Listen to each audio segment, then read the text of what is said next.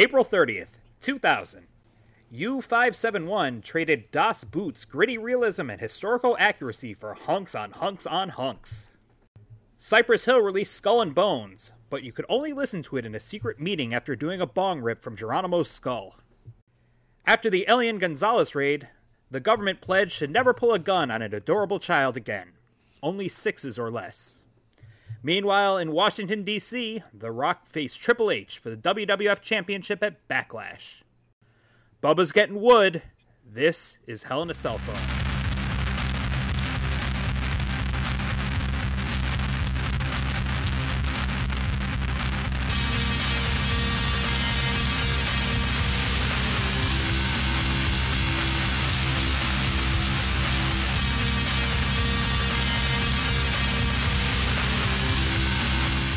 Recording this on Pete Rose's 80th birthday, so if he shows up in a chicken suit later on, you'll all know why.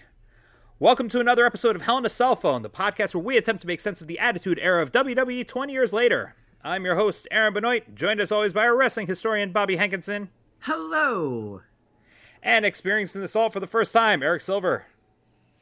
Happy to be on the podcast with episodes as long as a given spate of weather on a given day in April in New York, because just wait 2 hours, it might change into something else. Right now it's windy. Before it was sunny. I don't get it.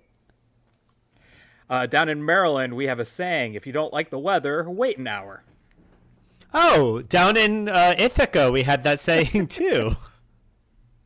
By the way, I just want to say I think Elian Gonzalez was probably like a refugee 8. I think in Cuba he might have been like a little bit less cute. Also around this time, the Metallica lawsuit on Napster happening, letting me know that Napster exists and I should use it and it's good. Oh man, I use Napster so much. So much. So it was Napster, and then it was Kazaa? LimeWire? I never did LimeWire. Kazaa? There was Morpheus for a second there, and then I settled into SoulSeek, and that was the end of my downloading days.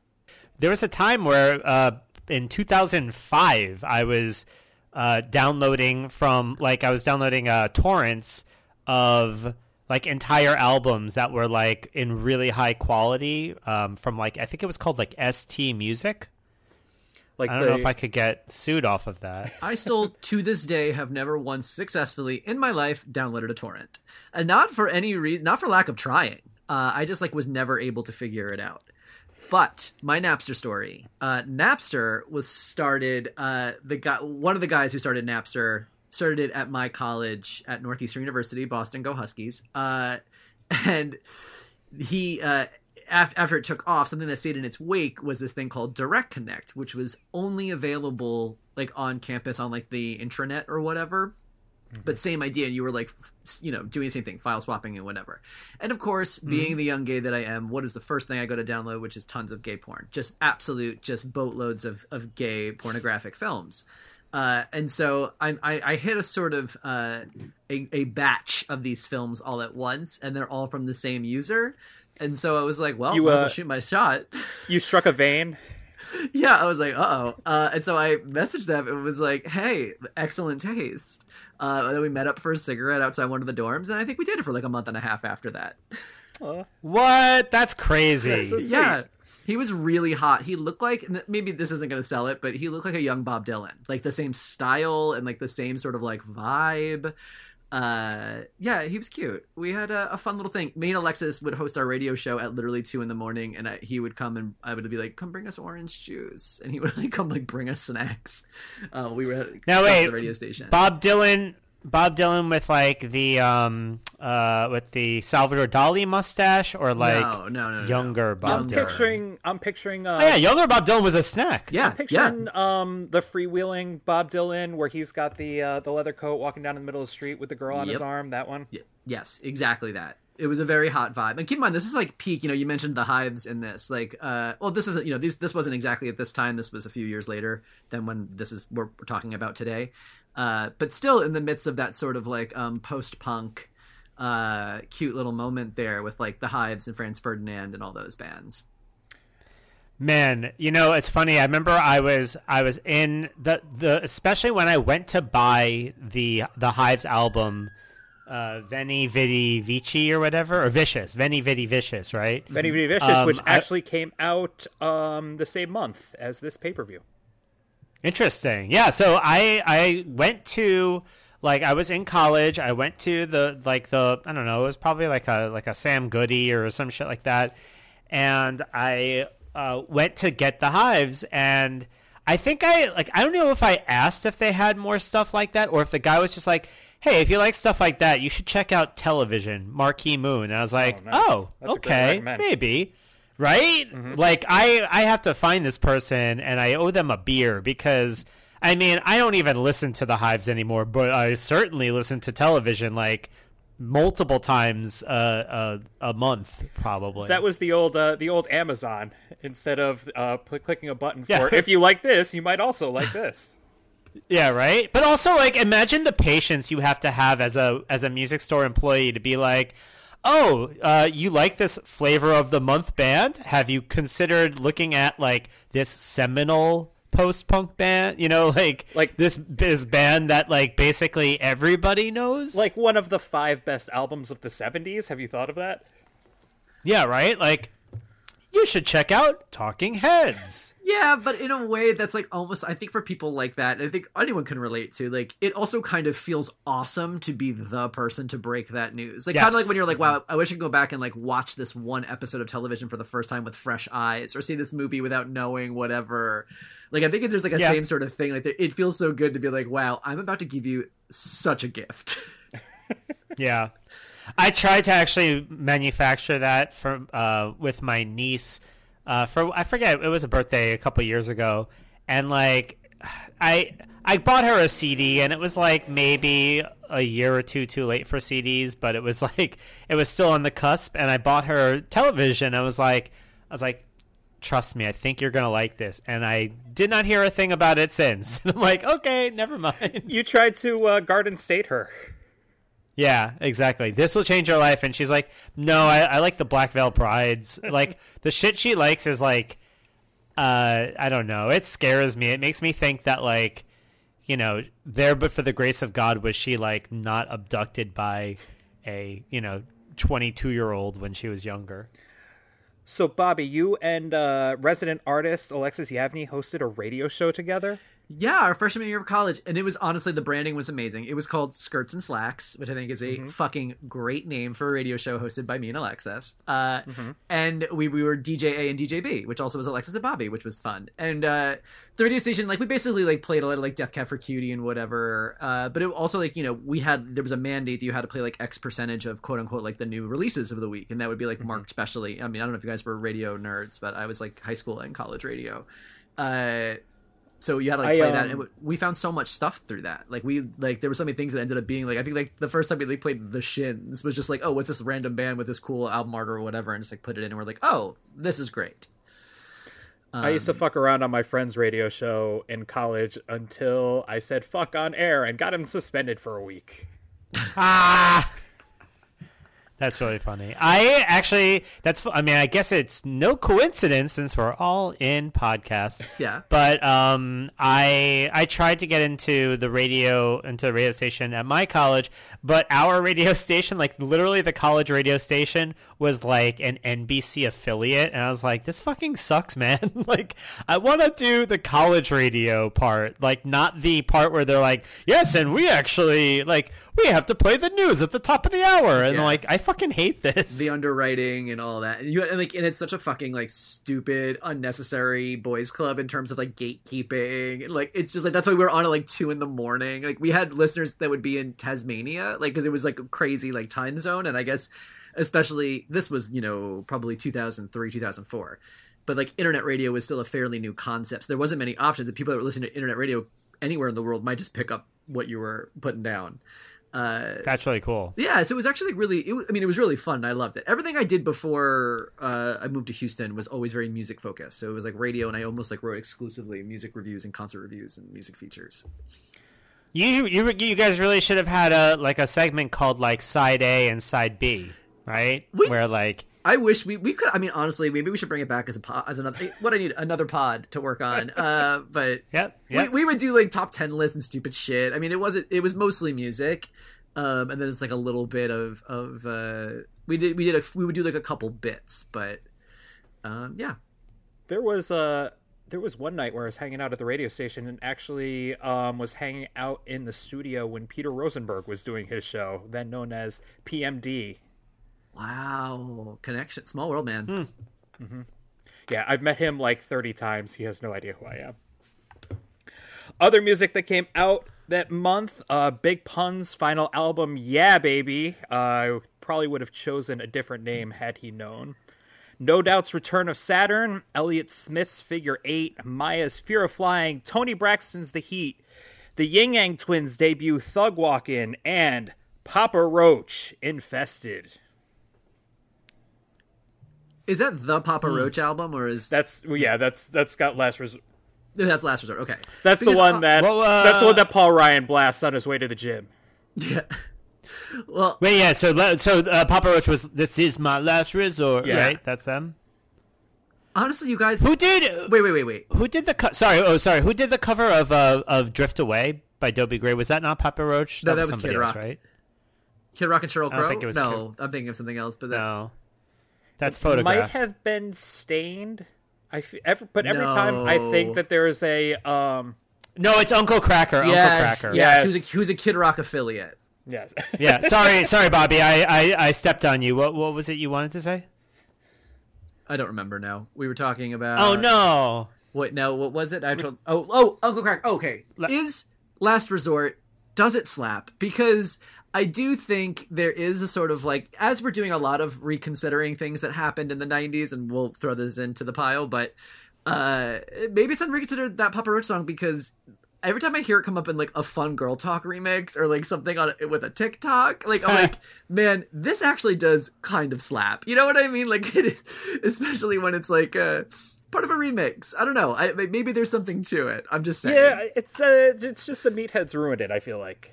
Yeah. I think there's a lot of those songs that are like that, where like when they're taken out of context and they're, like ahistorically, they're actually kind of fun songs. It's like the same way that like I didn't really vibe with any Backstreet Boys or NSYNC when it was out, but like now when I hear it, I'm like, this is fun. I can like listen to it and have a good time. Yeah. But like at the time, because of what it was associated with, I kind of hated it. Absolutely. And like the aesthetic is so bad and all of that, but just purely as a piece of music, I'm like, this song kind of fucking slaps. Like, and like, it's not, I don't kind of it lyrically. Like, in fact, I like it when it's like remixed with like a bouncy little number that in all the TikToks I'm watching. I'm like, man, I have a positive association with this now that I don't think I allowed myself to have previously. So I want this to be a safe space for all of you guys and our listeners that, you know what? Yes. Feel how you feel about Papa Roach and don't let anyone tell you different. I mean, I definitely downloaded Last Resort on Napster. Like, that's 100%. I can guarantee you that. Wow. But I was also really into System of a Down, Metallica, even Godsmack.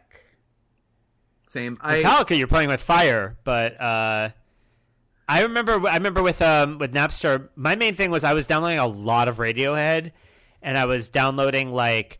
I would download songs. I think we talked about this maybe, where like it was songs that was like Radiohead plays Pink Floyd. I'm like, yes, and like it was definitely not Radiohead. It was some band that maybe sounded like Radiohead. Yeah, trial doing error. Wish You Were Here. And you would never know until the next day because you had to like leave it downloading all night. And then none of these services had like a Bobby. Eric was in college at this point. He had that good T1 going on. Shit. Yeah, I had the Ethernet. I just remember trying to download like Silverchair and a song or whatever, and like setting it and forgetting it, baby. Like waking up the next morning and being like, "Did it work? Is it the song? Fuck, it's not. Fuck," and like having to like start it over and go to school and like hope for the best. But right, but also if your parents pick up the phone in the middle of it, you're like, no. Yes, and start all over again. Yeah, it was such a crusade. But I used to love because you had no in-app player, so everything. I don't know about you guys, but I used Winamp for everything, which had that amazing visualizer, which would be yes. I mean, thank God I feel like I had just started smoking pot at this time. I guess in 2000, probably. And man, right on fucking time, because that Winamp screen and I had a very meaningful, deeply spiritual relationship, I think, for years. Fans of the show will remember Bobby going down this exact same rabbit hole like a few months ago. Really? Oh my God. Whenever it was on one of the I brought up that Napster premiered, and I had us all talk about our. You're not out of this either, Silver. You did the same. I know. I still remember when I talked about it. Yes. But yeah.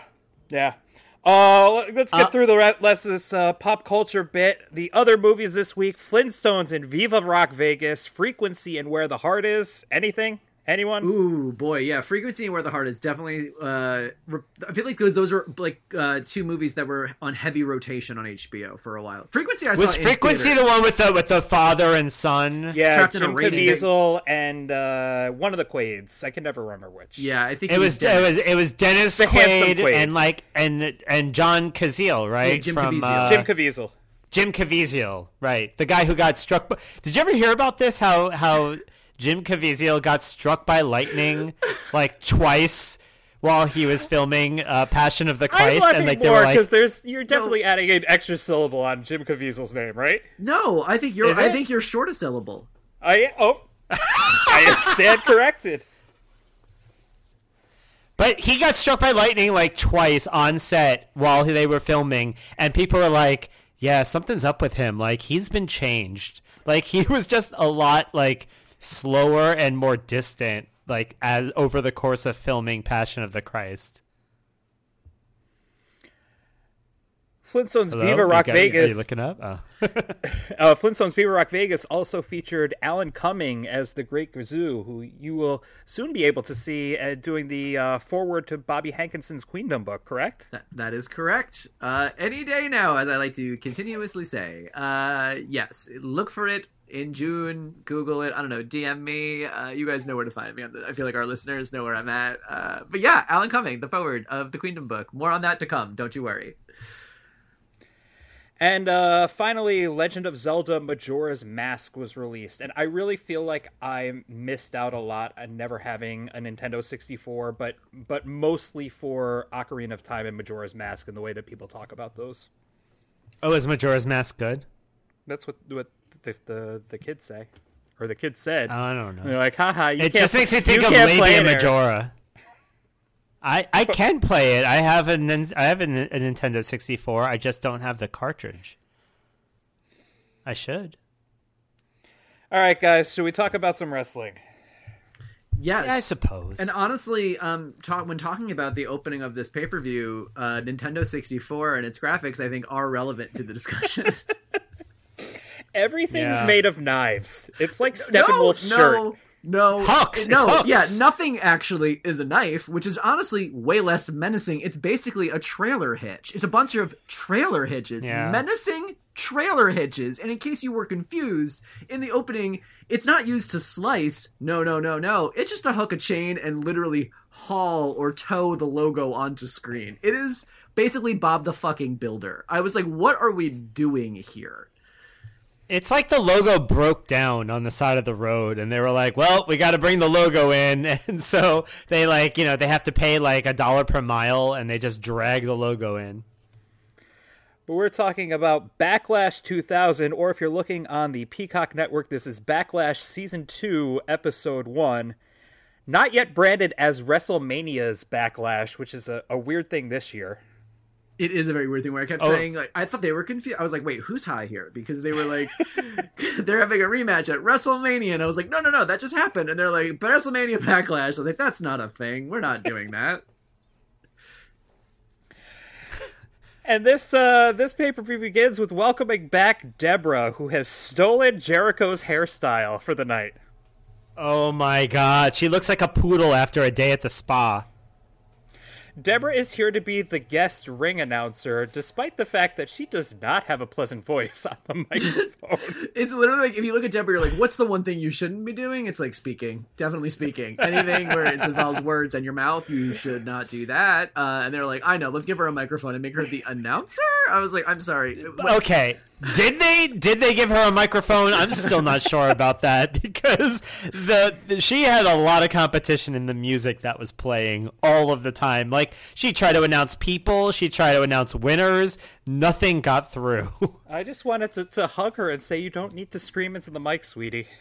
You don't need to do any of this, Deborah. You can just go home and just relax. But I guess, like, this is one of those things where, like, Deborah's employed, at this point she is with, romantically, Stone Cold Steve Austin. So engaged, correct? They're either engaged or married at this point, I'm not sure. But they have nothing for her to do, and she's not a wrestler, and she's not going to become one anytime soon. So they're not really sure what to do with her. It's not dissimilar to the position Sunny was in, where it was like, I don't know, be a referee, an announcer. Like, they don't really know what to do with them. Come on, Deborah, let's see some of those poses. Yeah, do your sexy poses. But her on the microphone is almost as grating as the Road Dogg on the microphone, who keeps going to this 2 tears in a bucket line that I don't like. I think I understand it. Isn't it just to get to the rhyme of suck it? Right. But then there's a lot of things that rhyme with suck it. Not for Road Dogg, no. There are not. No. First, I wanted to say, by the way, that I think that Run DMC should get a humanitarian award for improving Degeneration X's song, because they really made it a lot better. Yeah, that's a real testament. That should be in the Rock and Roll Hall of Fame package. They should be like, you know what? You really did us all a service. They said it couldn't be done, and you proved us wrong. Because the Degeneration X theme song was already perfect to begin with.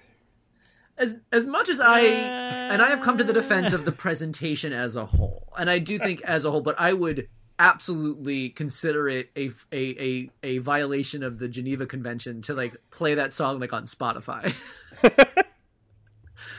Do you guys remember when DX like had their whole pay-per-view and they were literally playing that song every single entrance, and I was like losing my fucking mind? Yeah, but there's plenty to lose your fucking mind to about this pay-per-view too. Don't get me wrong. Oh yeah. No, I know, but like just the music is so triggering that when Run DMC made it better, I was like, oh, thank God, I can listen to it again. It's fresh. Meanwhile, all they really did was keep going, the King of Rock, y'all, the King of Rock, y'all. It's good. Yeah, you know, all it needs. You know, like sometimes you just need that person to come in there and just like, you know, loosen the cap for you. Yeah, it's the more cowbell of the DX. So this first match is Degeneration X, Road Dogg, and X-Pac, which, I mean, big Tori. Upgrade here. And Tori, yes, but in a non-wrestling role, versus Edge and Christian for the Tag Team Championship. And I must say, again, not to harp on Tori, and we haven't been diving into the Raws that have happened between because Peacock, but I do think this is for me, this is peak Tori. For me, this is my favorite Tori. This is the best Tori, is DX Tori. Or as I think they sometimes call her Tori Pac. Not on commentary, but like in history as a character. Because she's with X-Pac in the storyline? Yeah. And that's like that was like her way in. This is like sort of like her DX period. And I think her outfits look good. I think she looks great. And I think she just picks up. I think she plays well with the group, and I don't think that's an easy group to infiltrate. I don't think it'd be easy to add somebody else there, and I think she fits in well. And this is, I think, it's not saying much because the bar is very low for what we've seen from Tori so far. But this is my favorite Tori. Well, as someone who braved Peacock and watched all of the Raws leading up to this, Tori ain't doing much right now. Yeah, I don't think But she does look very good. Yeah, I will say she doesn't. She's not doing a lot, but what she's doing is finally like making sense and good. And I think she was okay with Kane. I think the look is better with this, and I think that I don't know. It's just impressive. I think to fit in with DX, which is such a established thing. They're so close. They're such good friends. They're so like there's just like an energy there that I think it's really hard to put someone random with that group. God, could you imagine being friends with DX? Oh God, no thanks. Yeah, right? Like, it just sounds like the fucking worst.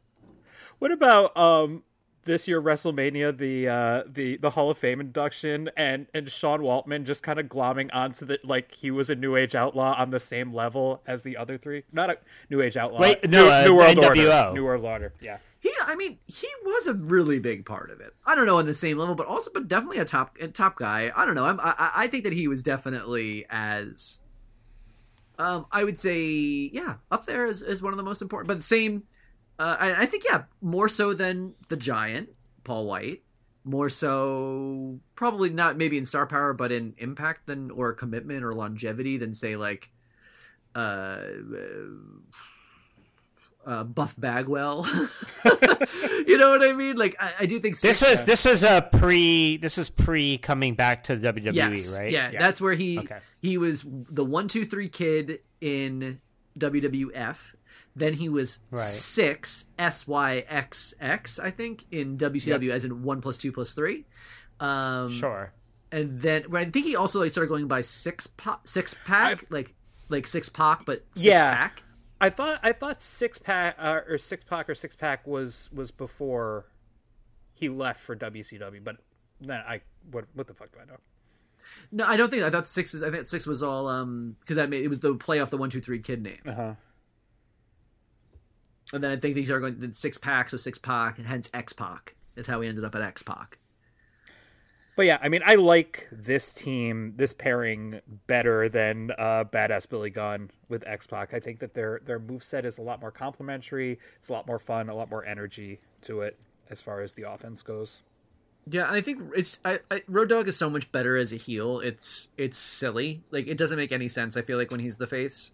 Mm-hmm. He's so much better in this role because he's so unlikable. Like, that haircut makes him so unlikable. And also his moveset, isn't the most like power based. It's not the most offensive, like offense heavy with strikes or kicks or high flying moves. And so, I like him. I like him playing the heel role.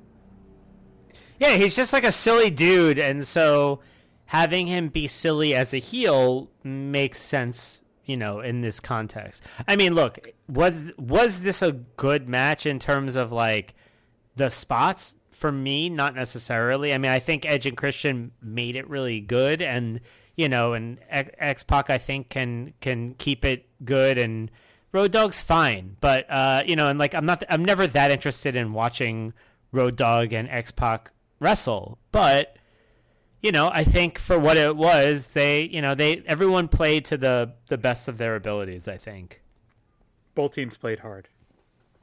Right. I just want everybody to have a fun time. There was one spot in particular, that Edge powerbomb right after the hot tag was really, really dope to watch. But it's interesting talking about kind of the heel face dynamic here, as we're definitely seeing a shift with Edge and Christian delving into that devious side, grabbing the ring bell and attacking with that. I must have been taking a note or something, because I got to the next match and noticed that there was blood all over the ring and had to go back and see, oh yeah, X-Pac was busted the fuck open. Was it, you think it was the hard way? I don't know. Yeah, no, I did notice that Edge and Christian were kind of tweenering a little bit. And, kind of like you want them to win, but they were also being a little devious as they were doing it. Mm-hmm.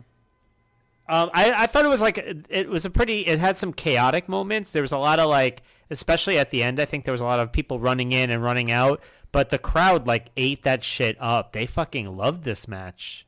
Yeah, this was a good opener. There was a good energy for it, and I do think I also was getting really confused at the end with like who's legal, and I was like, I don't know if that was if who was legal was right at the time, but this was good. Nobody seemed to care.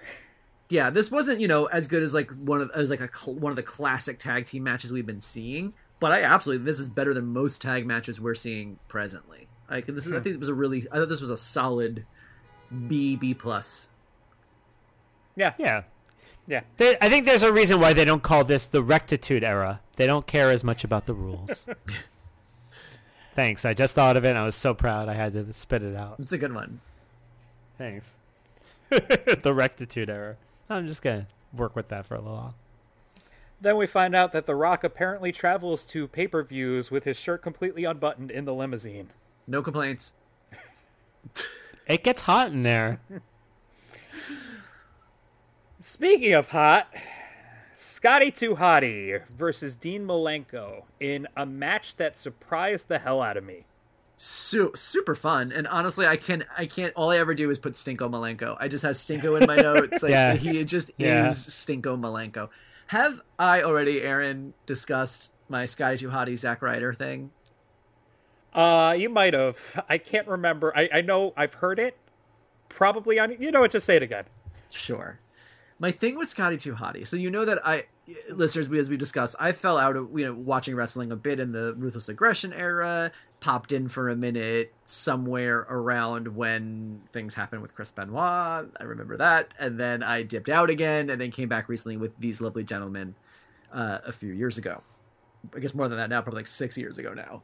But for the longest time, I had just in my head Scotty 2 Hottie and Zack Ryder were the same person. Like that was just grown up Scotty 2 Hottie. Like Scotty 2 Hottie grew up and then was just Zack Ryder. Like which made so much sense to me. And like even though I know they look different, and if I close my eyes I can see, but I can like identify both of their faces.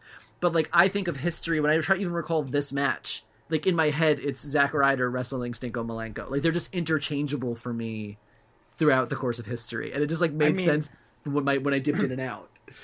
I would say Zack Ryder and Scotty 2 Hottie are like a Sebastian Stan, young Mark Hamill kind of situation. Yeah. Yeah. Same face types. Yeah, and honestly, the rest, like you could see how they could even like that could be an evolved moveset. Like it is, they're not dissimilarly built at all, and so they're both sort of like comedy characters that could still kind of go, and so it just to me they were just the same. They were just always the same person, and it literally took a minute where I was watching a Zack Ryder when like during a Zack Ryder storyline, in modern times, that I was like, wait a minute. That's a whole different person. Like that person did not dance with Rikishi. That person did not tag with Brian Christopher. That person never did the worm. That is a different whole ass person. And it like, I felt like my brain having to like rearrange neurons. Can we talk about the worm for a second? We can. Mm-hmm. I would also like to say that I would definitely wear the shit out of that worm crossing jacket that he comes out in. I'd have to see it again. I don't remember it. So okay, I know Bobby has kind of touched on a lot with the worm in the sense of it's kind of like the people's elbow through the looking glass, right? Where it's no longer parody. Now it's just the same thing, but the crowd fucking loves it, and Scotty 2 Hottie, maybe doesn't realize or doesn't even care that it's a bullshit move, and it's just like there's no irony, or it's post irony. I'm curious about the physical story that's being told in it. Is Scotty 2 Hottie a bird at first? Is he hopping on one leg as a bird flying around, and then he spots the worm, and then he becomes the worm, and then the worm, like, you know what I mean? Like, wow, Utica Queen. Okay.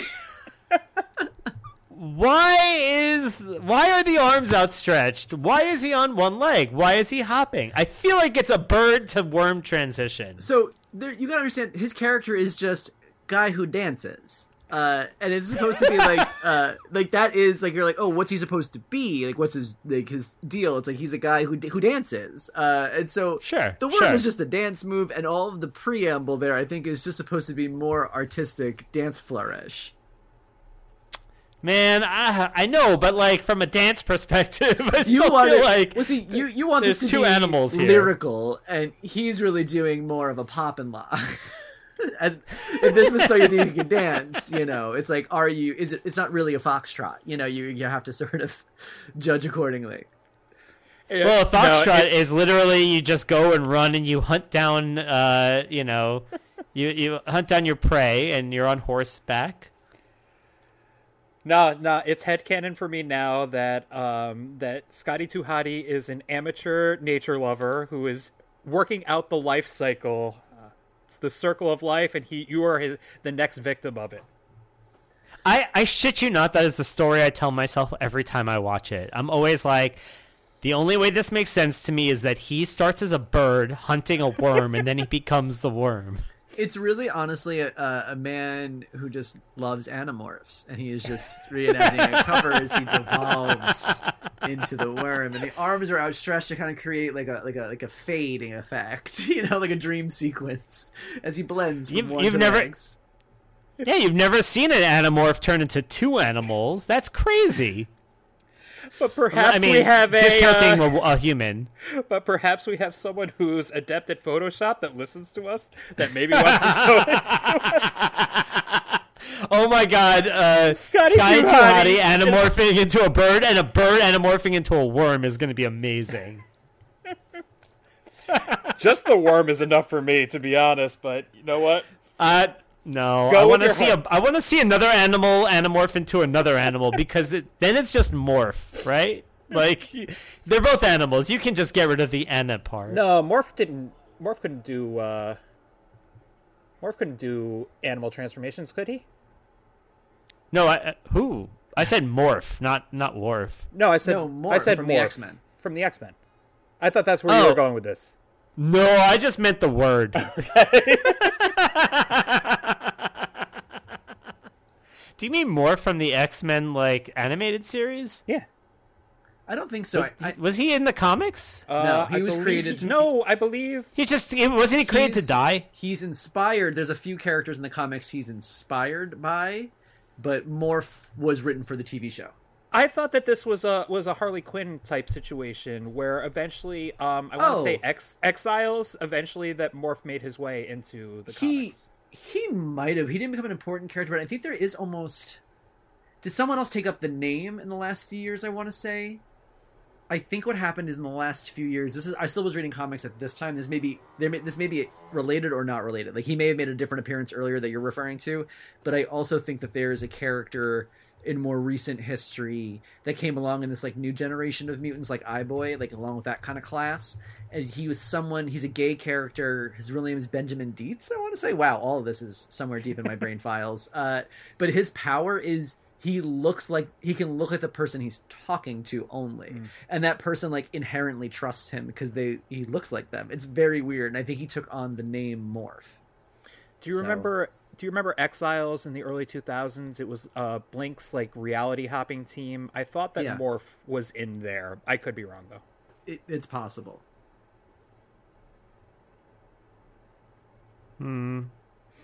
Great match though.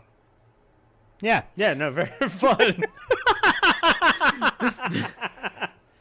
No, I mean, I like the story of this charismatic star who really feeds off of the audience to his like exact opposite, who can achieve only through like technical excellence and a little bit of rope work when the ref isn't looking. Jack Doan is probably the most forgettable referee of the Attitude Era. I realized that's so during funny. This match. I was also thinking that same thing. This has his name, and I was like, "Who dat?" And then I was like, a face that like literally has never like settled into my memory. I didn't even recognize. I had no idea. I just completely blanked him out.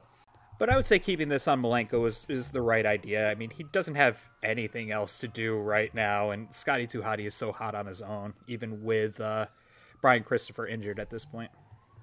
Yeah, it makes sense. And I think that Dean Malenko is so good and adds something to the light heavyweight division. I think adds some legitimacy in a way, almost not dissimilar to, I feel like, what's been happening recently with NXT, what they've been able to do with the Cruiserweight title.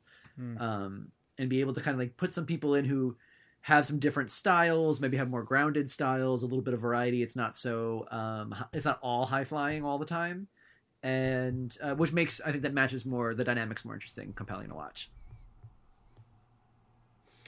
After that, we go backstage and we find out that Briscoe and Patterson is back on Team Helmsley McMahon.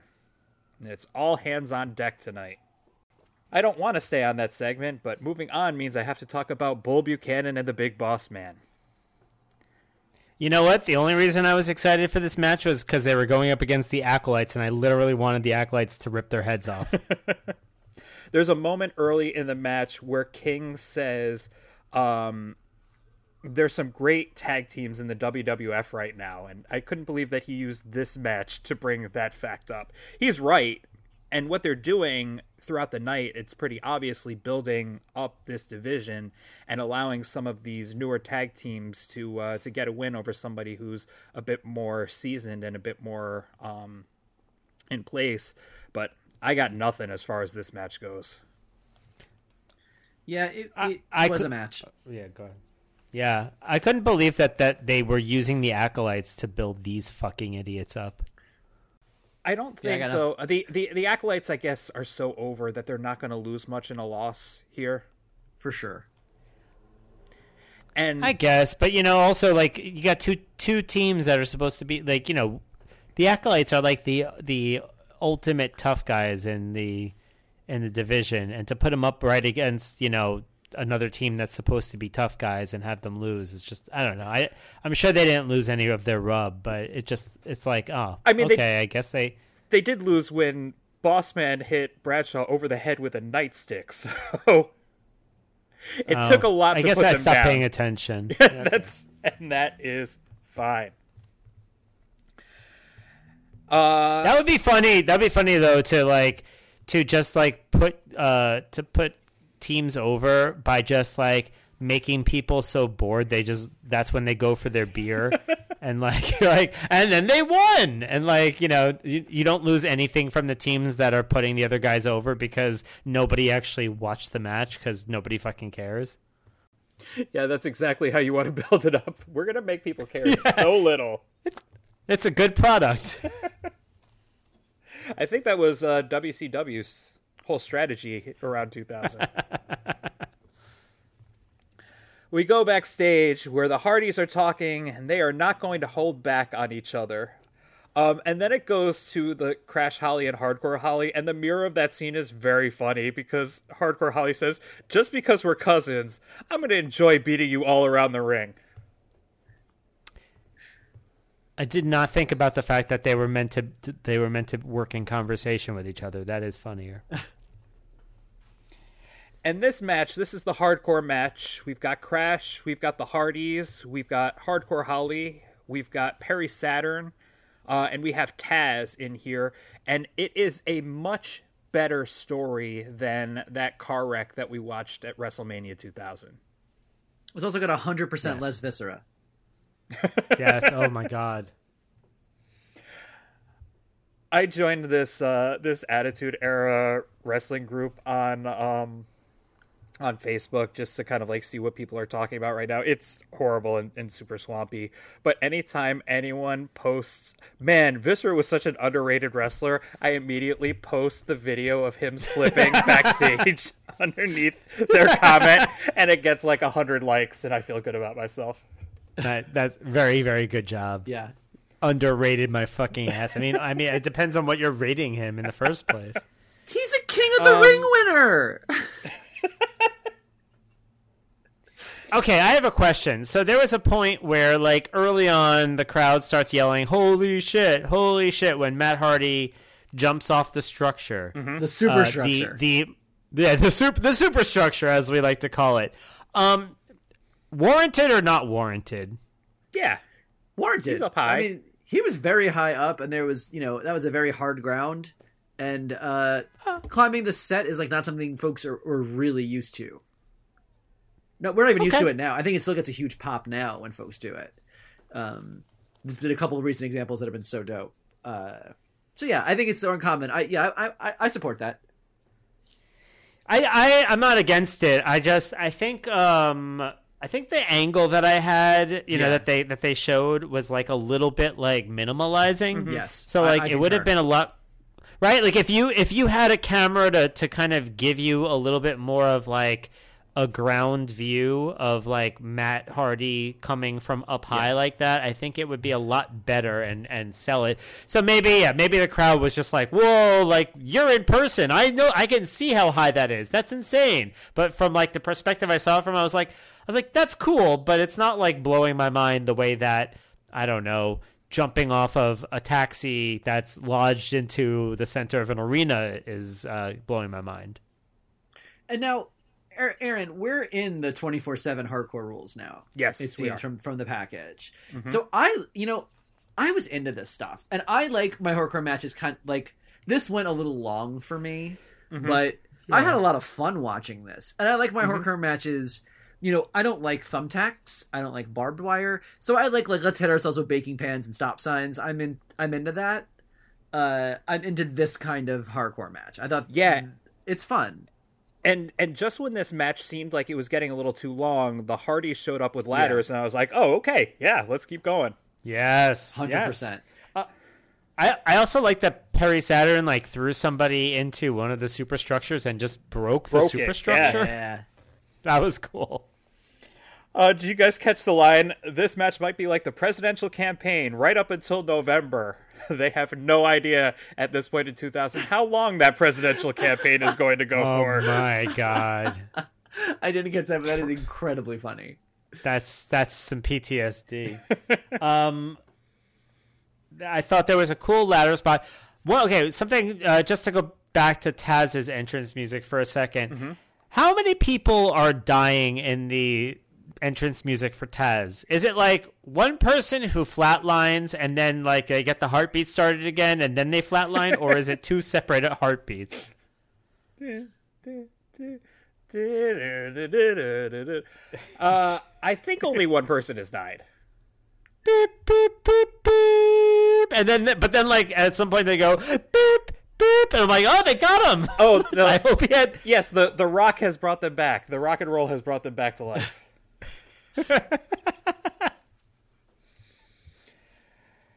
And once again, JR has no idea who anyone is.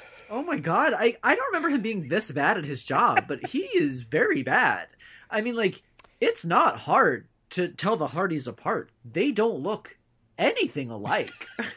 He also mixed up Perry Saturn and Taz. They're both bald. That was it. Yeah, it's real wild.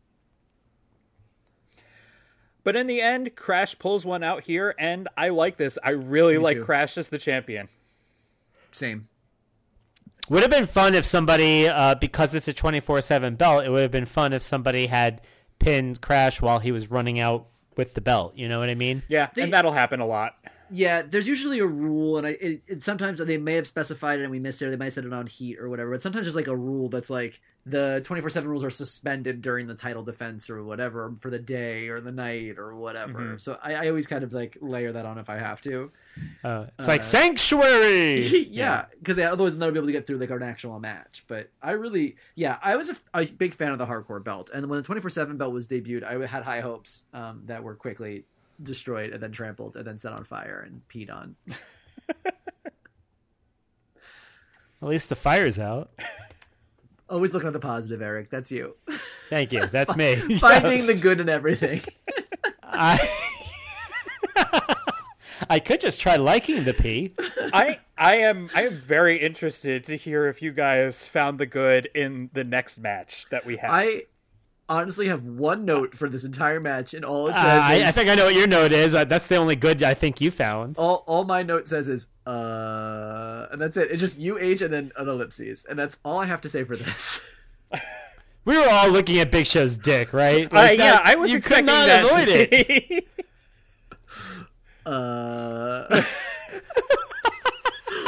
I was like, do you have the biggest pythons here? I have heard, honey.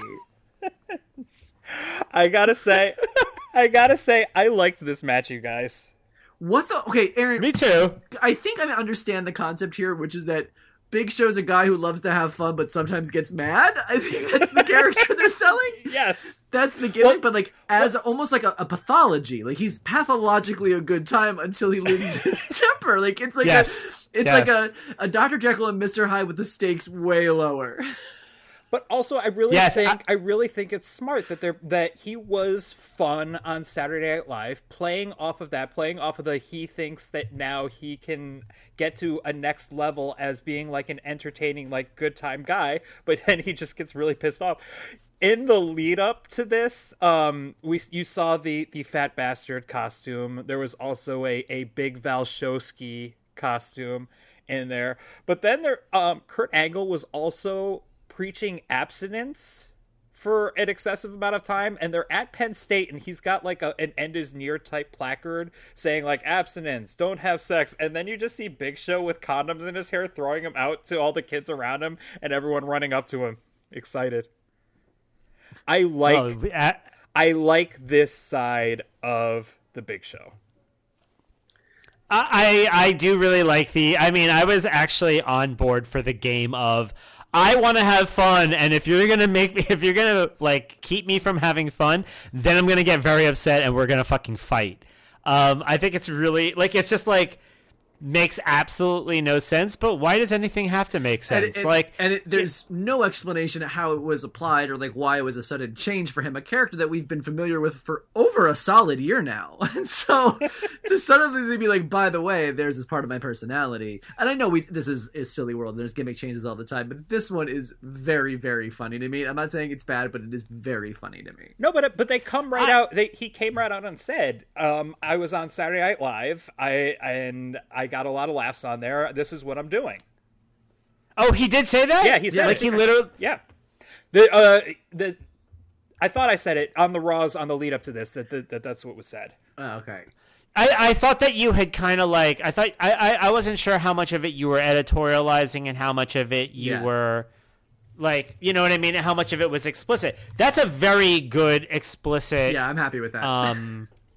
That's a very good explicit justification. I like that justification because, like, yes, make everything into the story. There is no difference between what I mean, kayfabe everywhere. I love it. That's great. Like, have him just be like, yeah, I found my fun side. This is going to be what makes me a super popular person. Is I stole the show at Saturday Night Live, I'm going to steal the show here. I think that's so smart and good. And speaking of justification, JR says early in the match that he has an A to C personality. Somebody took a 201 class.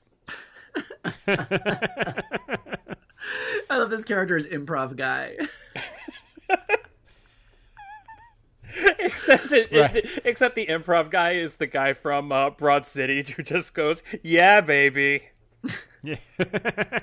By the way, I was watching. I finished 6 Feet Under, and I don't know if you guys remember this from when you watched it. I mean, I assume both of you did. But in the last season, Claire gets a job in an office, and the running thing in that office is that everybody, when anybody says like, "Hey, you want to get lunch?" everybody just goes, "Yeah, baby," over and over and over. And I was like, oh, is this what writers thought that office settings were like? Everyone just said the same line over and over from the one movie. It was like, you know what I mean? It was a little bit like it was like they were putting on Office Face, if that's a term you can use. But yeah, like the one thing they honed in on as some sort of grain of truth was that everybody was saying "yeah, baby" to everything. And that was not close to when Austin Powers came out. Was it not? Oh, no, it was like... Final season was like, what, 2006? 5 years? How many seasons is it? 6 Feet Under, I think, ended in like 2003 or 2004. Okay. I thought it was at least 5 or 6 seasons. It was about 5 seasons. Oh, yeah. Let me see. I think it started in 2000. I wish they leaned in harder on the improv thing with Big Show. I don't think they knew. Imagine like I change call that choke slam the swipe edit. You know what I mean? They could just like do a lot of things that he doesn't do tag teams. He does 2-prov. You know what I mean? Like there's like a lot of fun that I personally would have. That with we would love. Very niche. Oh my god. Very niche. What if Big Show was like, "Hey, JR, I've been writing this new, me and, I don't know, add in some other person. We've both been writing this new song, entrance music for me to walk out to," and they do like the Garth and whatever. Like they both are just trying to improvise the song at the same time. You know, the Weekend Update thing. I'm just gonna need a word from the audience. Suck it. I heard wrestling. Well, here's a big show, and he's... Oh, were we supposed to do it with you? Sorry. No, it's fine. This is how it would go in real time for the big show. Next up, maybe liked less than Bull Buchanan versus the APA. We've got the Dudleys versus TNA. Oh, God. This is the stuff I really don't like. And this is like, it's funny because like this is what I'm thinking about. Remember, Eric, a while back when China first started competing against men, we were kind of like talking about like what the crowd heat was like and like what they were cheering and whatever. And I kind of had like a sunnier disposition for it. And I think the reason why I did is because I find this so clearly egregious and stomach churningly bad that by comparison, I was like, oh no, China was fucking Captain Marvel. Like in comparison. So I guess we should break this down a bit, huh? Yeah. First, Trish wants to fuck that table. She sure does. What was that? Was the point of this to just keep Bubba Ray like obsessed with her? Yes, that's I guess the whole it's mind point games, was quote, keeping Bubba off of his game, keeping him interested in her. And TNA, I guess, is ostensibly supposed to be the faces in this match. Yeah. I don't know, though. Honestly, I don't know. No, I don't think so. I think. Yeah, I actually think the Dudleys might be the faces. I think the Dudleys are the face. Yeah. Which is what makes it really gross. Insane.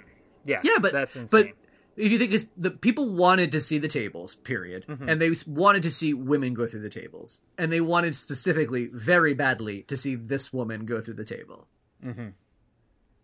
This is some incel shit right here, like hard. This is some hard incel shit. Like, yes, wow, like the hot blonde, like fucking with the sort of like fat bald guy. I mean, like this is literally, it's like it's almost like it almost is like an SNL sketch. It's so on the nose.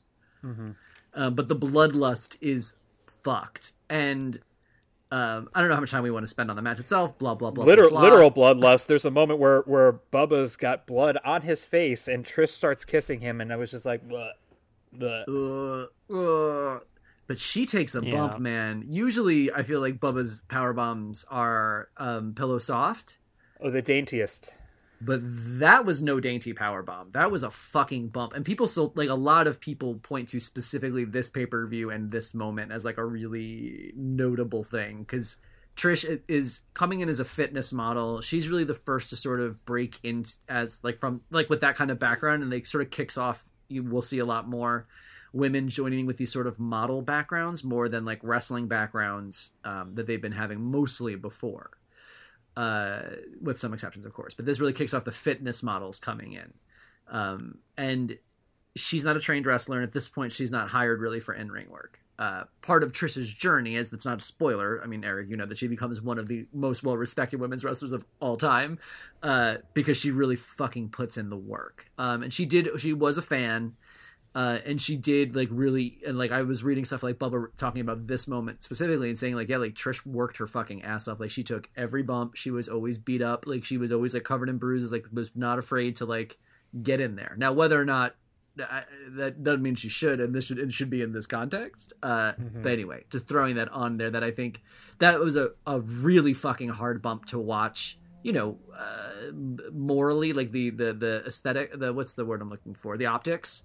Were very hard to watch, but it's a very hard bump. It was a very hard bump in terms of like impact in general, and then especially with all the factors combined. And she's like not a super trained wrestler or whatever. Like that was a big scary bump, and I did not enjoy watching it one bit. No, I did not.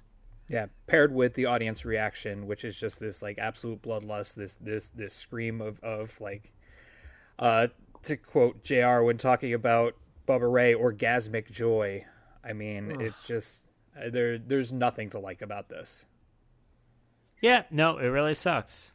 You know what honestly is the worst part for me? The grossest worst part of it. I know it's like there's so many to choose from, and I don't even think you guys are thinking of this one. The worst part for me was when the match was over and she's getting sort of examined and put on the stretcher. And while they are attending to, and let's, for the scene, someone who is a severely injured woman in this context, Lawler will not stop, like, being a perv. Like, literally while she's getting, like, a neck brace applied, he's like, I can help rub her out or whatever. Like, it's like, sir, sir. Like, it was just, it was so fucking disgusting. I was like, it was hard to watch. Yeah. Well, let's get that taste out of our mouth. Oh, well, I have two things. Oh, yeah. I actually, before your segue. One, I feel like the 3D is a 2-man RKO. Yeah. Mm-hmm. The RKO is a cutter, Okay. and it's the Bubba cutter was what he does when he's solo. I also wanted to say we went faster than I remembered to add it in, but Big Show in Hulk Hogan drag looks like if Hulk Hogan and Andre the Giant had a baby. I'm not quiet because I disagree. I'm quiet because I agree so deeply. Yeah, right. It's like it's really, I'm feeling it like in my bones. Like, that WrestleMania that they always show? I feel like, what if after that match they just went to a hotel room and banged it out, and then, like, the Big Show came out, like, years later, and, this is what we have. The legacy lives on. Yeah. Hulk Hogan, like, body slams him so hard that his molecules become unstable and they merge into one being. Morph.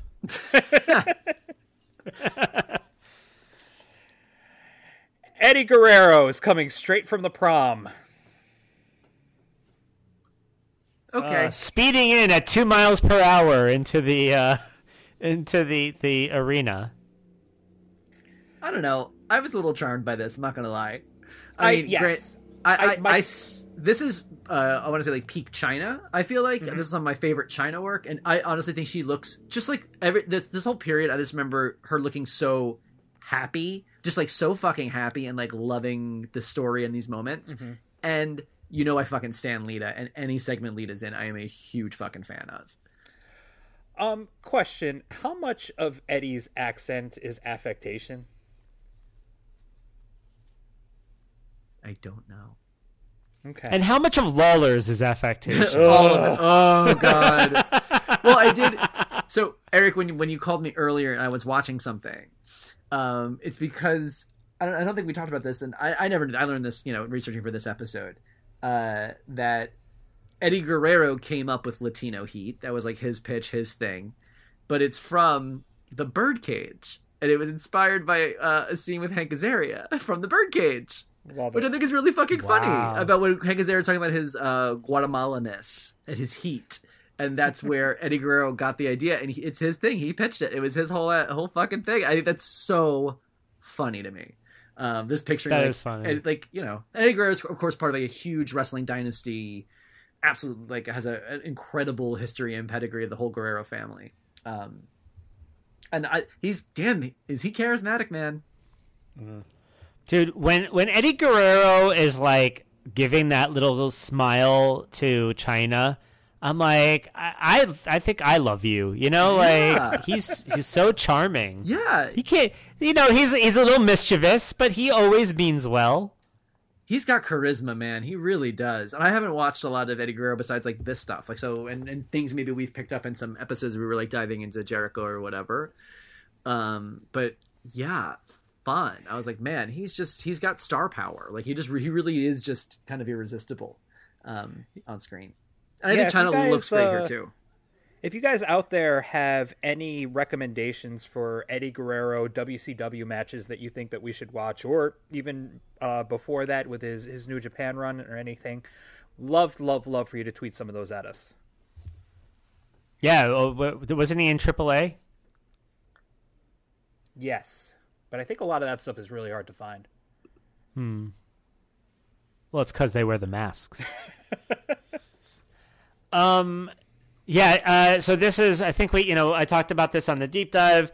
When I did the homework and no one else did, I like it would like this. I think the package right before this match really summed up a lot of it. It was like everyone's just like, it was your Latino heat, and like everyone like goes crazy like, he said it, yes, they said the word.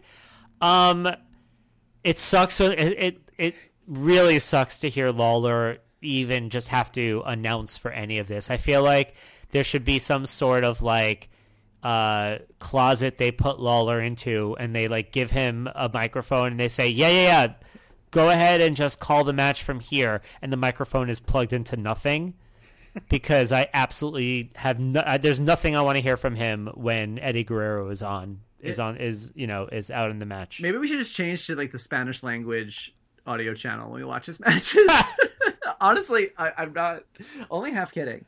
I think he would be yelling so loudly in his Yo Quiero Taco Bell voice that it would pick up on the Spanish language announcers as well. I mean, it felt like JR was legitimately mad at him at one point about it. It was legitimately like, literally enough. What are you doing? It's not funny. You sound like an idiot. Like I really felt like it felt like a shoot. No, I mean like, yeah, right. Yeah. When I go to Tijuana and I have a margarita, I was like, Jesus, man, stop it. You have to stop. Yeah, it was. I mean, JR really just like laid into him on it, and it felt real, or maybe it just was like I was just feeling it so much that I was like, "Thank you for speaking my truth right now," because it's like what I wanted to say to him. Like, what the fuck is wrong with you? You know. I got a real sense of what Lawler would be like if I like went with him to a Senor Frogs. Ugh. You know, like just reading off the menu and just doing like being like, I am cracking everybody up. I am killing it on this menu. He would definitely ask for like a tequila with the worm. You know what I mean? Yes. Yeah. Right. Can I get some chimichangas? Like, Jesus, man, stop. You have to stop. Yeah. Oh God, what horrible. I don't want to talk. Like, let's move on. I can't even think about hanging out with Jerry Lawler 1 second longer. So the match ends. The match is good.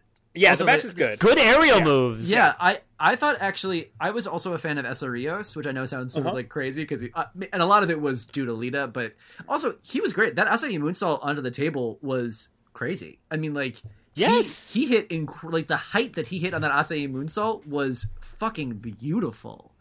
He was the highest flying person in the match, I think. Oh, for sure. Yeah, by far. I think it is a great moveset, and I thought he was like a really fun performer. He obviously has no promo skills. He has limited English ability, which is like why they paired him with Lita in the first place. Lita, who speaks fluent Spanish because she worked in like the Lucha Libre territories, but also speaks perfect English. So that was the thinking, pairing them together. But yeah, I actually really enjoyed this match, and again, I thought Chyna looked great. Absolutely. Like, again, we're hitting like, I feel like this is like peak Chyna. I think she looks amazing. And I liked the setup of this match.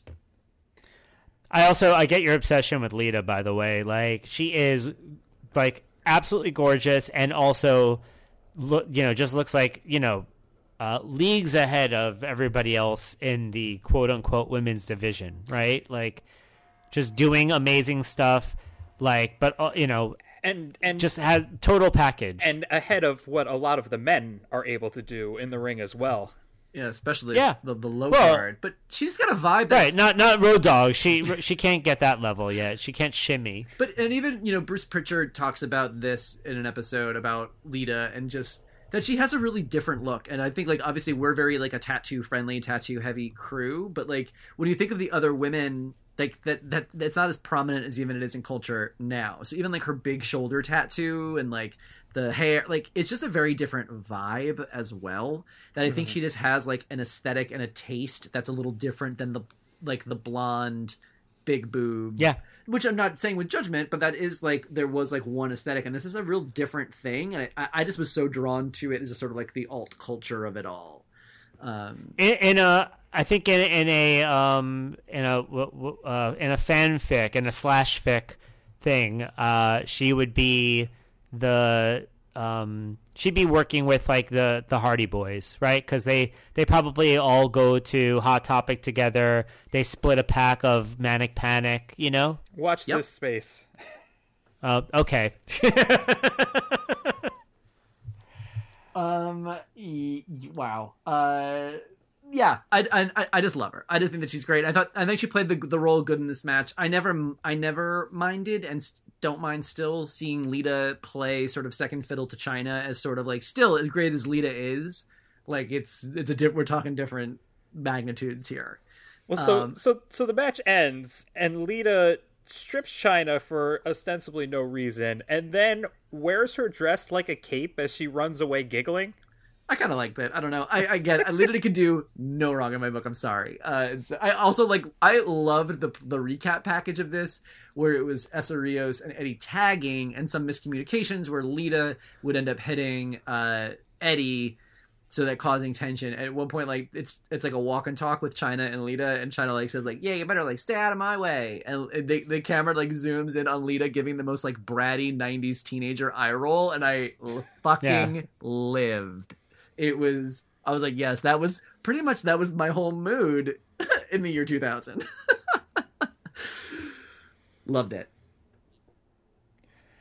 And after this, we go backstage where Coach is interviewing Triple H, and then it turns out he's on the same couch as Vince McMahon, and he just turns to interview Vince after that. Also, is this the one where you can't hear Coach at first? Might have been. I don't know. What I clocked about this one is that we find out that normally Stone Cold is the first one to arrive at the arena. He and Undertaker carpool. Yeah, we know that's not true.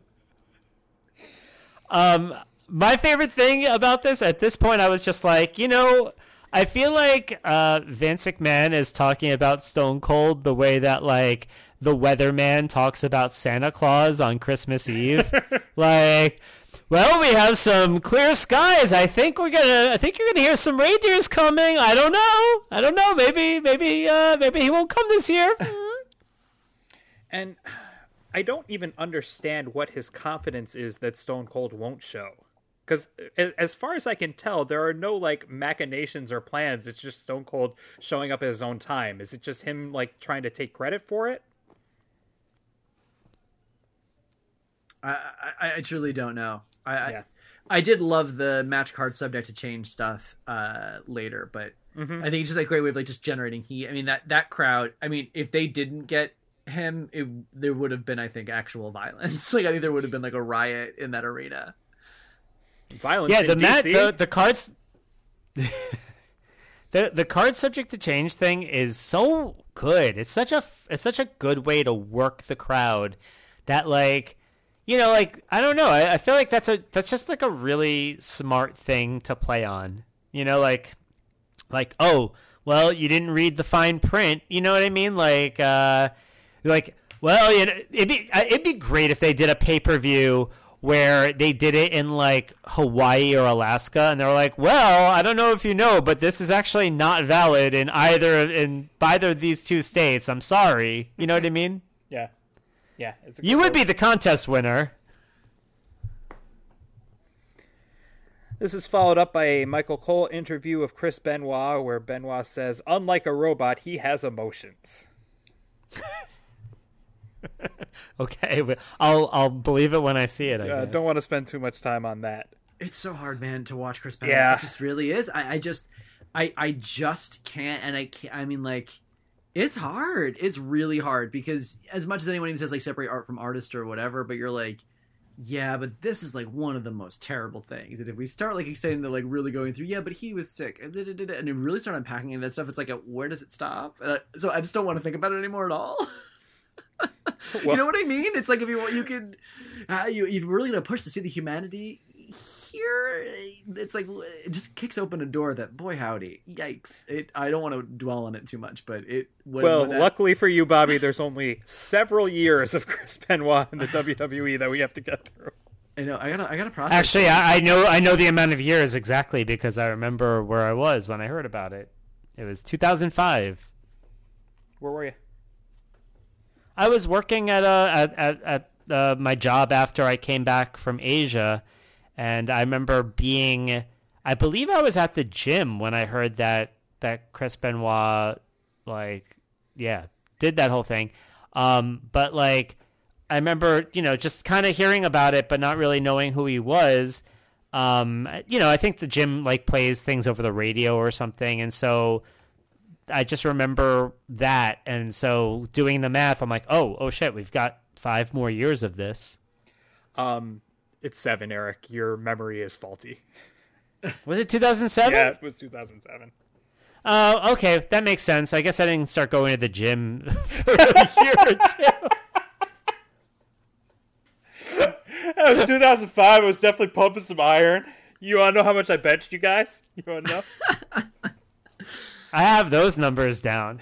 By the way, when Jericho refers to Chris Benoit as Chris Benoit, I was like, oh shit, Jericho just fucking destroyed Aaron's whole family at that moment.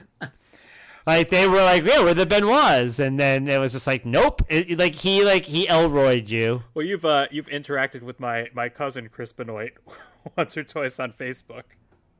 Oh, that fucking guy? Oh, jeez. Nothing more needs to be said about that. This match is Chris Jericho versus Chris Benoit for the Intercontinental title, but also in the build to this, Chris Jericho was the WWF champion, unrecognized, for a few minutes there. Chris Jericho is against Chris Jericho is against Triple H in a match ref by Mike Chioda. Mike Chioda gets knocked out. Earl Hebner comes in, does a quick count, and awards the belt to Chris Jericho. Triple H then calls him to the ring, threatens him, and he reverses his decision, and the belt is given back to Triple H. Yeah, this is kind of... I didn't know you could do that. This is sort of just like coming off a point where Jericho is, we've talked a lot about his sort of like struggles, getting settled, getting his footing in the WWE, WWF, wherever we're at this point. And he's finally like trying to put his foot down and be like, Vince, like, I'm like ready for stuff to do. Like, after the China story, and obviously stuff is picking up. And one of the most successful things he did was go after Steph McMahon in some promos. I think is also from this period.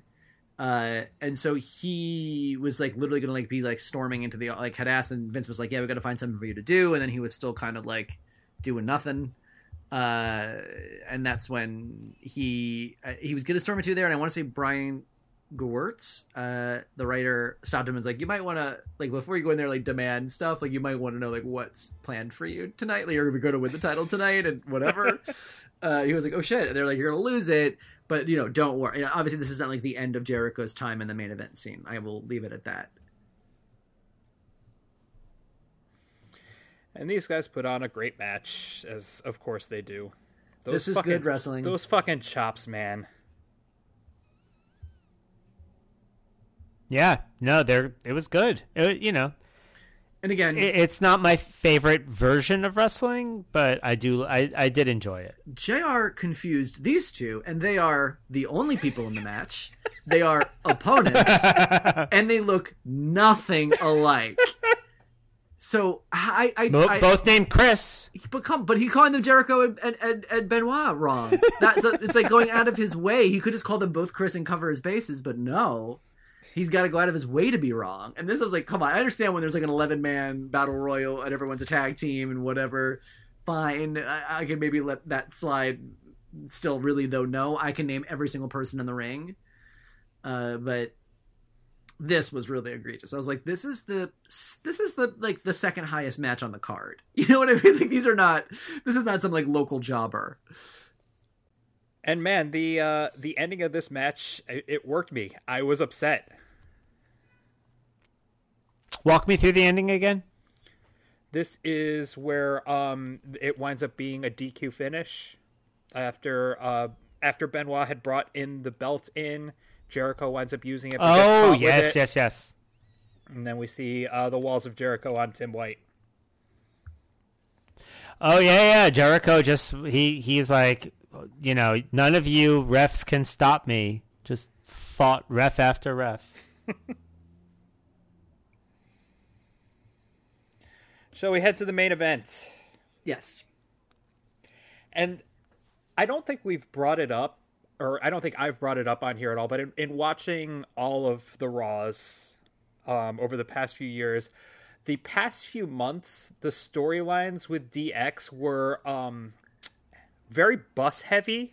They were coming in with the DX Express, and in the build to, it was either the Royal Rumble or No Way Out. They would have a tendency of throwing their opponents into the DX Express, whether it was The Rock or Mick Foley, and then I guess driving with them to the next stop and then letting them out. But the DX Express has made its way several times into storylines here until... It's the original Bang Bus, by the way. When Mick Foley's on it, it's the... Wait, when Mick Foley's on it, it's the Bang Bang Bus.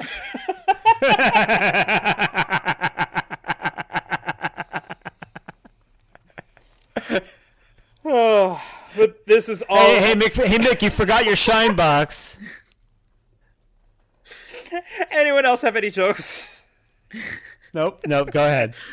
But this all leads up until the SmackDown before this, where The Rock has promised that Austin would be in attendance. The crowd is hot for the entire night. It gets to the end of the night. Austin has not shown up until we get a cutaway to him with this crane dropping concrete or something on top of the bus, and the bus explodes, as it will when something is dropped on it. Yeah, those buses are a tinderbox. Don't drop anything on them. I don't even know why anybody's riding in them.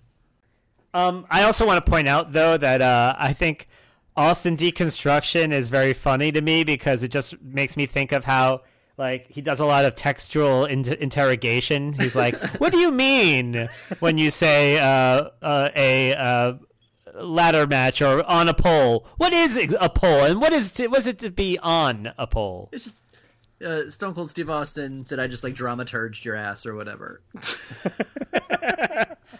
What is the story you're telling in this Texas Tornado match? I like this match. It's a good match. That double rock bottom is fucking cool to Triple H and Shane. That was cool. Perfect. On Yep. Here. That was definitely the spot. Yeah. But then throughout the match, we've got interference from the McMahon-Helmsley era until Stone Cold Steve Austin shows up and gives CTE to just about everybody. Yes. Those unprotected chair shots, man, were tough to watch. Yeah, watching Patterson and Briscoe tape them was like, oh, come on. Not that. Come on. At least every time they get hit, they hear "I am a real American." But at least, honestly, every time they get hit, they see birds flying around, and then those birds turn into worms. At least he didn't hit Stephanie. I mean, like, at that point, I was kind of waiting for it. You know what I mean? When the night had set me up for it, and I was like, oh, I really don't want this. So I am glad that didn't happen, though. I am not glad that instead we got Linda, and I was like, I don't know. Would I rather have seen that? Because Linda McMahon just brings, go on, girl, give us nothing. You know what I mean? Like, literally, pop off, give us nothing. Dead-eyed, walking the ramp. I was like, what the fuck kind of Walking Dead Night King shit is this? Like, what is happening? Just completely dead-eyed like a White Walker on Game of Thrones. It was menacing, but not how it was intended to be. By the way, there were a couple things I got out of this match. It was a gold mine for like those stray observations. The Rock promo, I felt like we had Schrodinger's Austin. It was like, he could be here. He could be on his way. He could not even be coming. He might not even be in DC. Yeah, until you start the pay-per-view, you do not know the state of Steve Austin. Right. They also had like weird editing choices during the Rock's promo where like the Rock is giving the promo and at some point they're just like cutting to the crowd. Especially like when they cut back, like the Rock has already kind of like made eye contact with the camera and is about to look away, which was a little weird. I actually noticed a few. There was a lot of kind of like weird bad cuts throughout the night of like either missing spots or coming very close to missing them. It was I did actually find the camera work pretty bad on this one. I was gonna say it was the result of what was the WrestleMania event that they held where you can call a match with Michael Cole. Oh, at the Access, where like. Right at the WrestleMania Access, they're like be a pay-per-view producer. Call the camera angles. Call the edits. I did notice somebody in the crowd who was wearing a Make 7 Up Yours shirt, which just transported me back to 2000. Amazing. Orlando Jones, right? Orlando Jones, yep. I had a friend who thought that was the height of comedy and wore it to school one day and thought he was quite the mischief maker. Was this when you were all wearing togas to go to gym class or whatever? No, he was the one who refused to wear a toga because he thought it would look silly, but we made him go ahead in advance and bring in a radio and play our entrance music, which was American Pie. What? Yeah. You somehow made it worse. Yep. Wow. I am bearing my naked self to you. But like that song is like a very not a hype like, up song. No, it is not. No, it's a very long song that like is all about his relationship Yes, to it rock is. and roll. Who picked it? What was the entrance like? Was it a somber, mournful, like mindful, like steady Linda McMahon-esque march into the cafetorium, or what exactly? DMX is happening right now, guys. R.I.P. And we chose Don McLean's American Pie, the song that was going to trumpet us into the cafeteria. Oh, Wow. God. Wow. All right. I feel sad. Yeah. So, okay, I also want to say that this is, to me at least, from what I can tell, this is the first time we get to see Shane doing his really stupid float like a butterfly, sting like a bee sneaker shuffle. Is it the first time? Right? It's the first time I've seen it. He definitely wasn't doing it in, like, when he was having matches before. Like in any of the matches I saw, I didn't see this. Because I was keeping an eye out for it earlier. I was like, why is he not doing it? He's not doing it. But now he's like doing it. And but then I was like, why is he shadow boxing as a ref? What's he getting pumped for? Yeah, he's getting pumped. He's getting pumped to screw the Rock. Yeah, I guess so. I thought Triple H looked very good, like in terms of like he just looked like carved out of marble. And he was like the hue of a child's marble, like one of those like orange Aggies. Let's see. I still think it's weird that Vince is the CEO and owner of WWE, and he has no control over whether or not Stone Cold Steve Austin is going to show up to a match or not. Like, he clearly doesn't want him to come, but like he's like, oh, I don't know if he's going to come or not. The one thing I'll say about that is that Linda McMahon throughout this storyline has exercised her control, and so she was the one who brought Stone Cold in to be in The Rock's corner. She's the one who's been championing it the whole time. And she has 65%, and he's got 85%, and then Stephanie's got 25%. Well, as much as Vince literally says, Linda, I thought you were in Europe doing business. When she comes back to Sorry, Bobby, I stepped on you twice. Go ahead.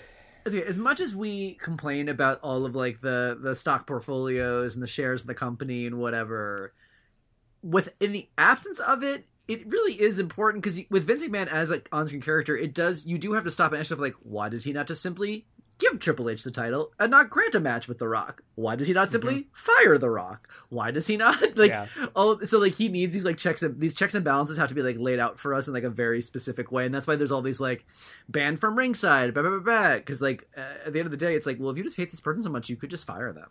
Like you could just take the belt and give it to Triple H and make him never have to defend it. I don't know. There's not a law. You can do whatever you want, right? So every now and then, it'd be great to have a. So every now and then, Linda McMahon needs to come in like the stern mom at the sleepover and say, "You boys."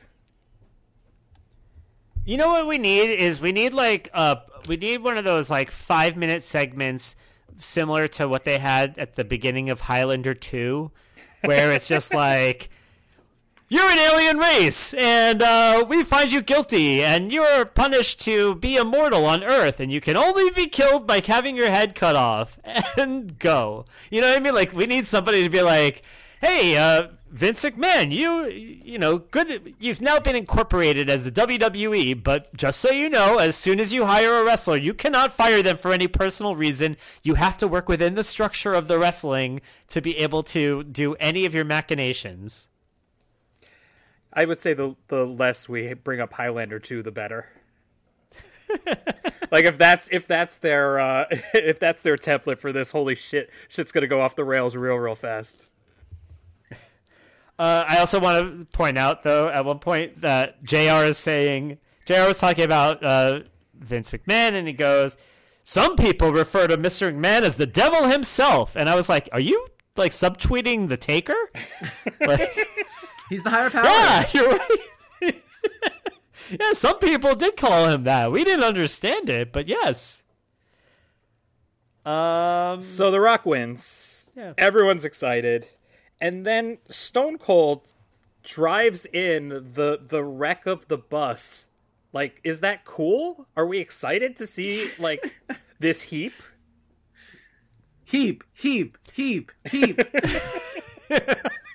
Cheap heap. Cheap heap. Latino heap. No, Eric. No. No, it's okay. I watched The Birdcage. I can do that.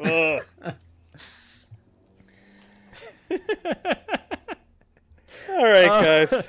Anyone with anything else? I do want to say that I do want to say though that throughout this, like, when Stone Cold appears, if you're following the way that JR and Lawler are talking about him, I feel like Stone Cold becomes Cotton Eye Joe, because they're like, where did he come from? Where did he go? Literally, I have the exact same note. I was like, where did you come from? Where did you go? Where did you come from, Cotton Eye Joe? Like, that is all I heard. Sorry. That would have been a better song. I didn't step on that. That would have been a better song for us to come out to in Focus. Literally, actually, Aaron, long time ago. if you told us a story that you all planned, like, essentially very early proto flash mob of showing up in togas to a cafeteria to Cotton Eye Joe, I'd be like, that's the fucking greatest thing I've ever heard. You're my hero. I love you. The fact that that it was no, sorry, that it's that's what a difference it makes.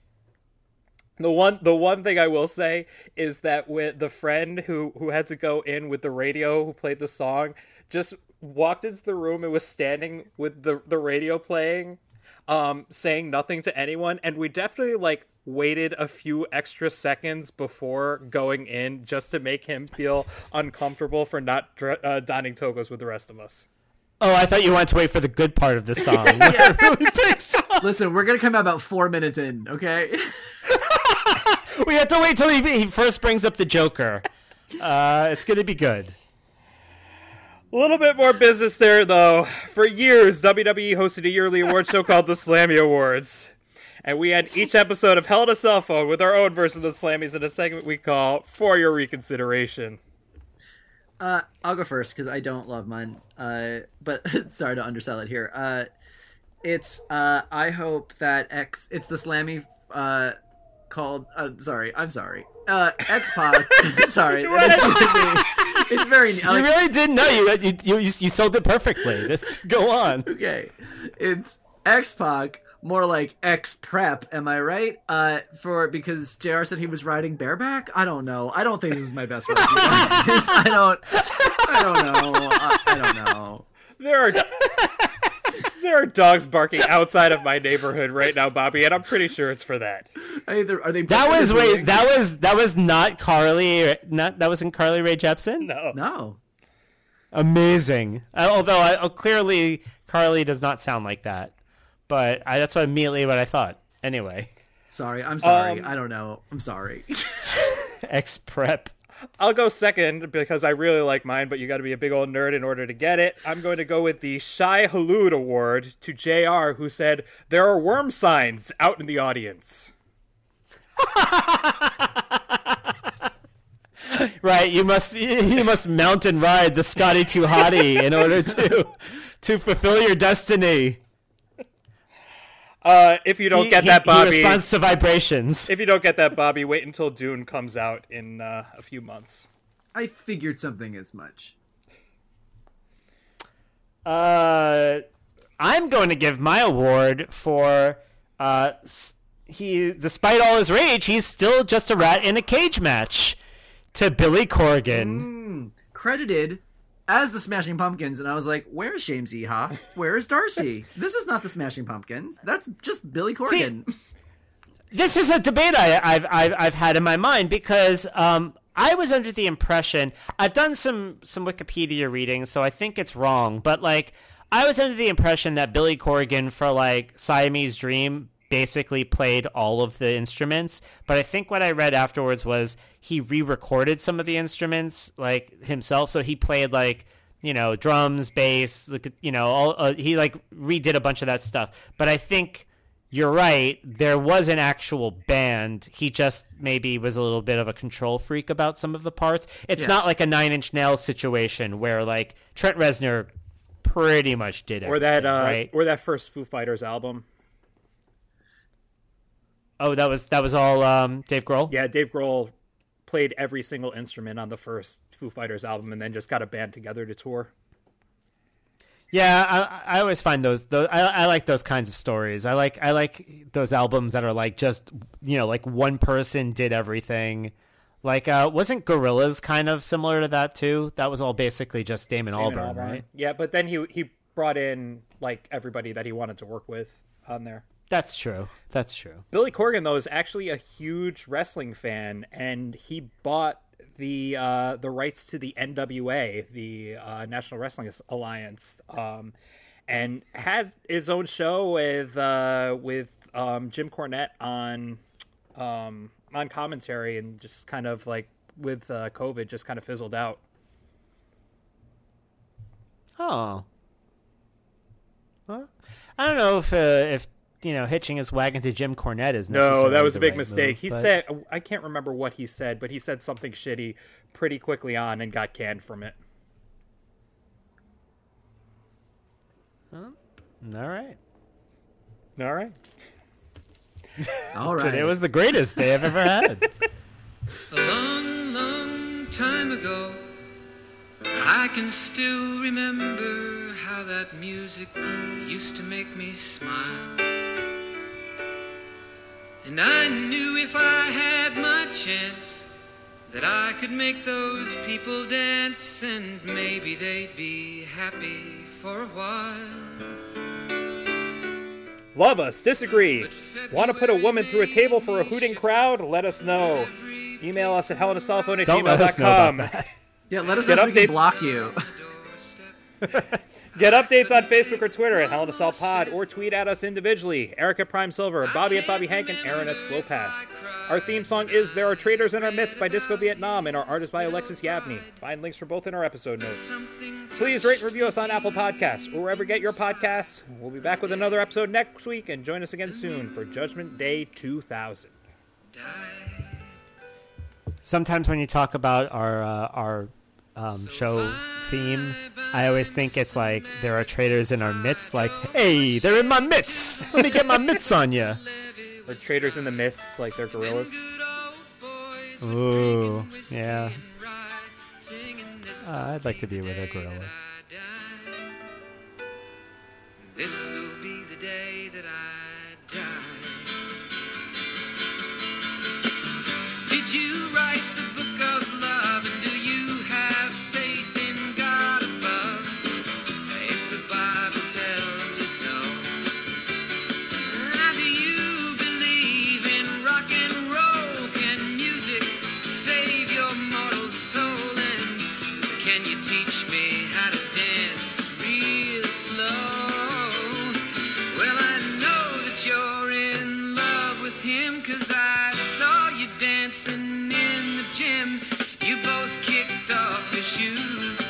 Man, I dig those rhythm and blues. I was a lonely teenage bronc and buck with a pink carnation and a pickup truck. But I knew I was out of luck the day the music died. I started singing